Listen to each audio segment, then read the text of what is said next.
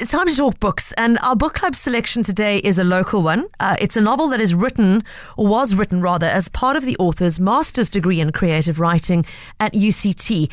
And when I read that at the end of the book, I was just flabbergasted. All I can say is that if this is what he is producing as a student already, I cannot wait to see what comes next. The author I'm talking about is Wisani Mushwana. The book in question is called A Soft Landing. It did come out last year already, and some of you may well have read it already. And if you have, I'd love to hear from you on your thoughts about this book. I know that our friends at the Book Lounge declared it their read of the year last year, and I can understand why. It is a coming-of-age story about a young man named Wisani who has to find a way to make peace with childhood trauma as he moves into adulthood. It is a book that explores themes of grief, themes of self-acceptance. It's about finding the courage to risk loving, to risk putting your heart in the hands of another person, even though you know that that might bring you pain. And it's such a great pleasure to have the author on the line with us to talk a little bit more about A Soft Landing. Wisani Mushwana, welcome to Cape Talk. It's great to have you with us today. Hi, Piper. Thank you for having me on the show. It's a great pleasure. Wisani has a lot to process in this book. I mean, it's a book that flashes between past and present and various stages of his life. And we meet him initially as a fairly young adult who has moved away from his home in rural Limpopo to the city. He has studied at UCT. He is now working as a financial accountant and not particularly enjoying it. And he is a man who is haunted by his past, who has built a life for himself, but it's a life in which he has to really hide significant parts of himself in order to fit in. That part of his story is something I think a lot of people are going to relate to. Wisani, tell us a bit more about what made you want to explore that theme of silencing parts of yourself to please others in a way.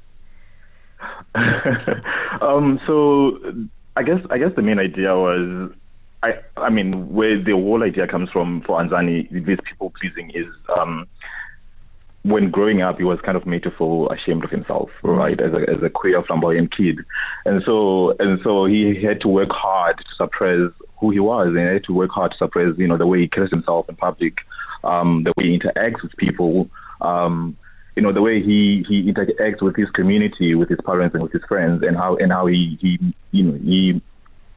navigates relationships and friendships. And so most of the time, during his childhood, he had to kind of perform. He felt like an actor and had to perform, especially for his father, who was quite averse to the idea of him being in a relationship with another boy. Yeah. And so people pleasing had always been, has always been something that he's done all his life. And so when he, even in his old age, as an adult, he continues with it. He people pleases. Yeah. He then later on encounters and starts a relationship with Yolula, who has also encountered this idea of how we change ourselves to fit in, or how the way we appear and place ourselves in the world can make others feel uncomfortable. Yolula in particular very keenly aware of the use of language and of accent as something that can open doors for you in some respects, but also sometimes make others feel inadequate around you. So that space, it's not just around sexuality, it's also very deeply explored around language and culture. And Wisani finds himself as a young student at UCT just really not fitting in anyway. He's in a new city, in a completely new environment. He's far from home. The languages being spoken around him are for the most part not the languages he's grown up with. And most importantly, Wisani, he's come here on his own when the plan was always that this was going to be something that he and Neo did together. There was a dream that was shared of how these two young men were going to leave their rural past behind them and forge this beautiful new free life where they could be who they wanted to be together. And Neo is not there with him. That is where this book really delves into the flip side of love, I guess you can say, Wisani, that the act of loving somebody and allowing them into your heart space is an act of immense risk, isn't it? Yeah, that is true. That is true. I guess speaking about Yolula, I think the difference between him and Wisani is the fact that Wisani, Yolula knows he doesn't suffer from an identity crisis, whereas Wisani, he suffers from identity crisis, and so Yolula is quite he takes pride in who he is. He's been in Cape Town for some time, and he knows like the identity politics around the city space and things like that. And so he's quite comfortable with himself. Whereas Wisani is someone from deep in the rural, he went to like rural schools, and that's where the language aspect of it comes in. I guess having to be taught in, for example, being taught English in like his home language, right? And whereas Yolula went to like an all boys school, and so all of these things, I guess contribute to who Anzani is, and how he suffers from an identity crisis. But also falling in love with Yolula, kind of saved him to a certain extent. I think it speaks to this title, A Soft Landing. Yolula becomes that individual who allows Anzani to land softly and be himself, because around Yolula, Anzani is comfortable. He kind of find comfort when he's within Yolula's space. And so Yolula kind of facilitates that comfort for him and teaches him to just take pride in who he is. Wisani, I'm aware of the fact that you yourself are from the Limpopo province, born and raised outside Tzaneen, and that you, of course, had to navigate this journey to the big city and the academic environment of UCT yourself. How much did your own experience and sense of being sort of cut off from your roots in this space inform the writing of this book? That's quite an interesting question, because a lot of people read A Soft Landing and they when they meet me, they're like, that is you, right? That is definitely you. And I'm like, no. I think, Anzani and I share, we've shared the same spaces. He comes from the same community as me. He comes from Manchester, and I'm from Manchester. And he comes to study in Cape Town, and I also came to study in Cape Town. And so I guess, I was writing spaces that I'm familiar with. I'm familiar with. I think I know the both spaces intimately, and I could maneuver the narrative around them.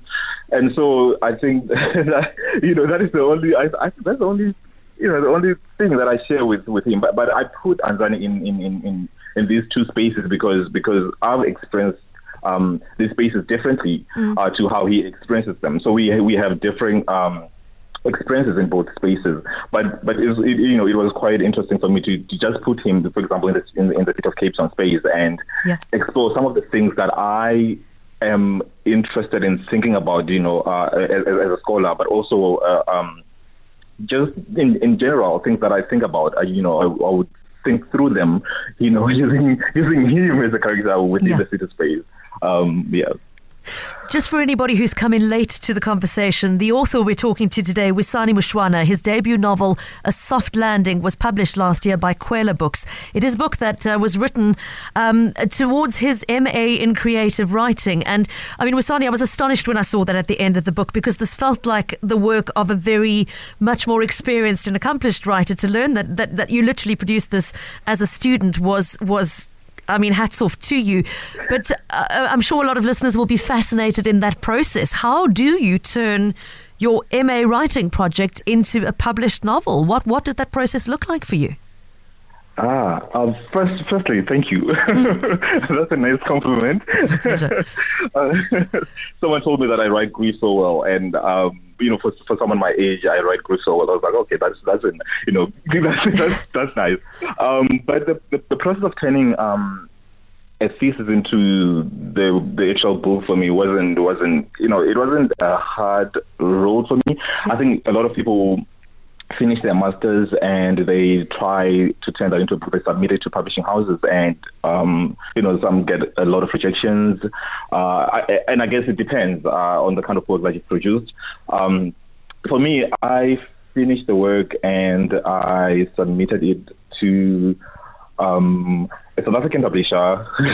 They asked for 3 chapters, and they were not convinced. Basically, we were not convinced, because I feel like my work, if you read A Soft Landing, the first 3 chapters are not, not a lot of things happen. So you're not gonna get hooked as quickly. But the moment you pass that, then you are in there. I think that's how I wanted the work to that's what I wanted the work to do. And so I submitted the first 3 chapters, and it was not picked up, and then I submitted it to 2 other publishers in outside of South Africa, and they were not looking for my kind of work, because they were looking for like sci-fi. And then I submitted it to Kwela, and they were quite happy to have it. And so before I published the work, before the work got published, I had like set of rejections, and I think that is so smooth because people say, people speak about how they get rejected and like they have a long list of rejection letters, and I didn't go through that brutal process, so it was quite a smooth process for me. I'm so relieved that you got to Kwela as early as you did, and thank heavens they saw. As you say, it's a book that unfurls slowly around you and draws you deeper and deeper into the story and into the unpicking of memory that lies at the heart of your character's trauma. Very early on, though, there was a comment in this book that struck me very hard, and I want to just quickly read this quote, if I may, to our audience. Anzani is in conversation with his friend Zinani, who knows he's going through a really rough time. He has been home to deal with some family issues and come back, and really a whole lot of traumatic memories have resurfaced and been laid bare again. And she asks him whether he's been seeking professional help for all of this. And she says, a therapist or a psychologist. I mean, I know we black people don't like unearthing trauma, because then what do you do with it? Especially when you do not have the resources to aid you in dealing with it, to soothe the healing process. But you can afford it, she says to him. You should be doing this. She recognizes that there is stuff that he needs to unpack in order to be able to move forward with his life. I was so intrigued by that comment about not wanting to unearth trauma. Speak a little bit more about that. Is that something you think you've encountered, or that there is an unwillingness to be prepared to look at the things that hurt us from our past to some extent? I think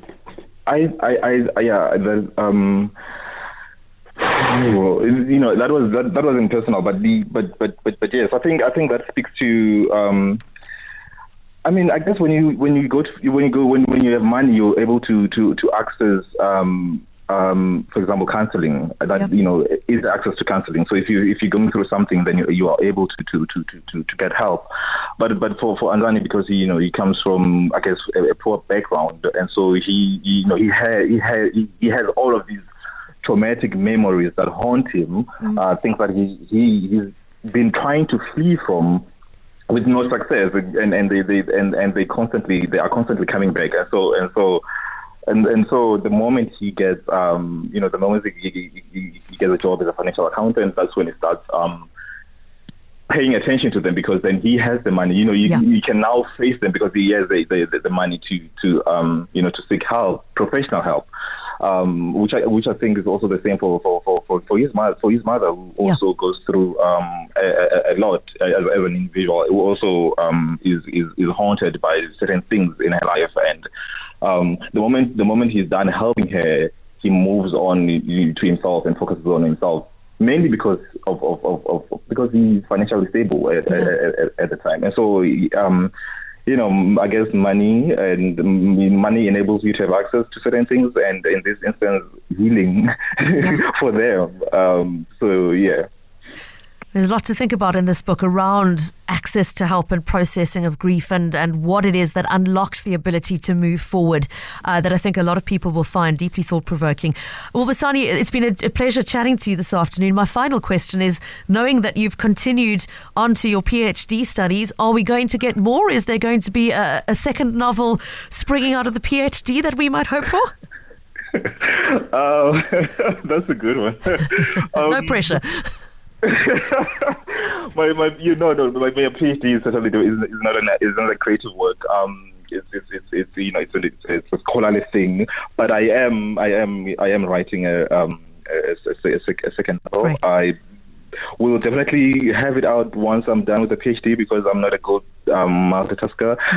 I'm better at it, so I need to get one task done before I move on to the next one. But I know what I'm gonna do, and I think readers will appreciate it. Okay, that's on that enigmatic note. We'll leave it there until you're ready to share more with us, with the second one ready to go. Wisani Mushwana, thank you so much for joining us on the show today. All the best to you, and a great appreciation once again for your debut novel, A Soft Landing. Thanks for your time today.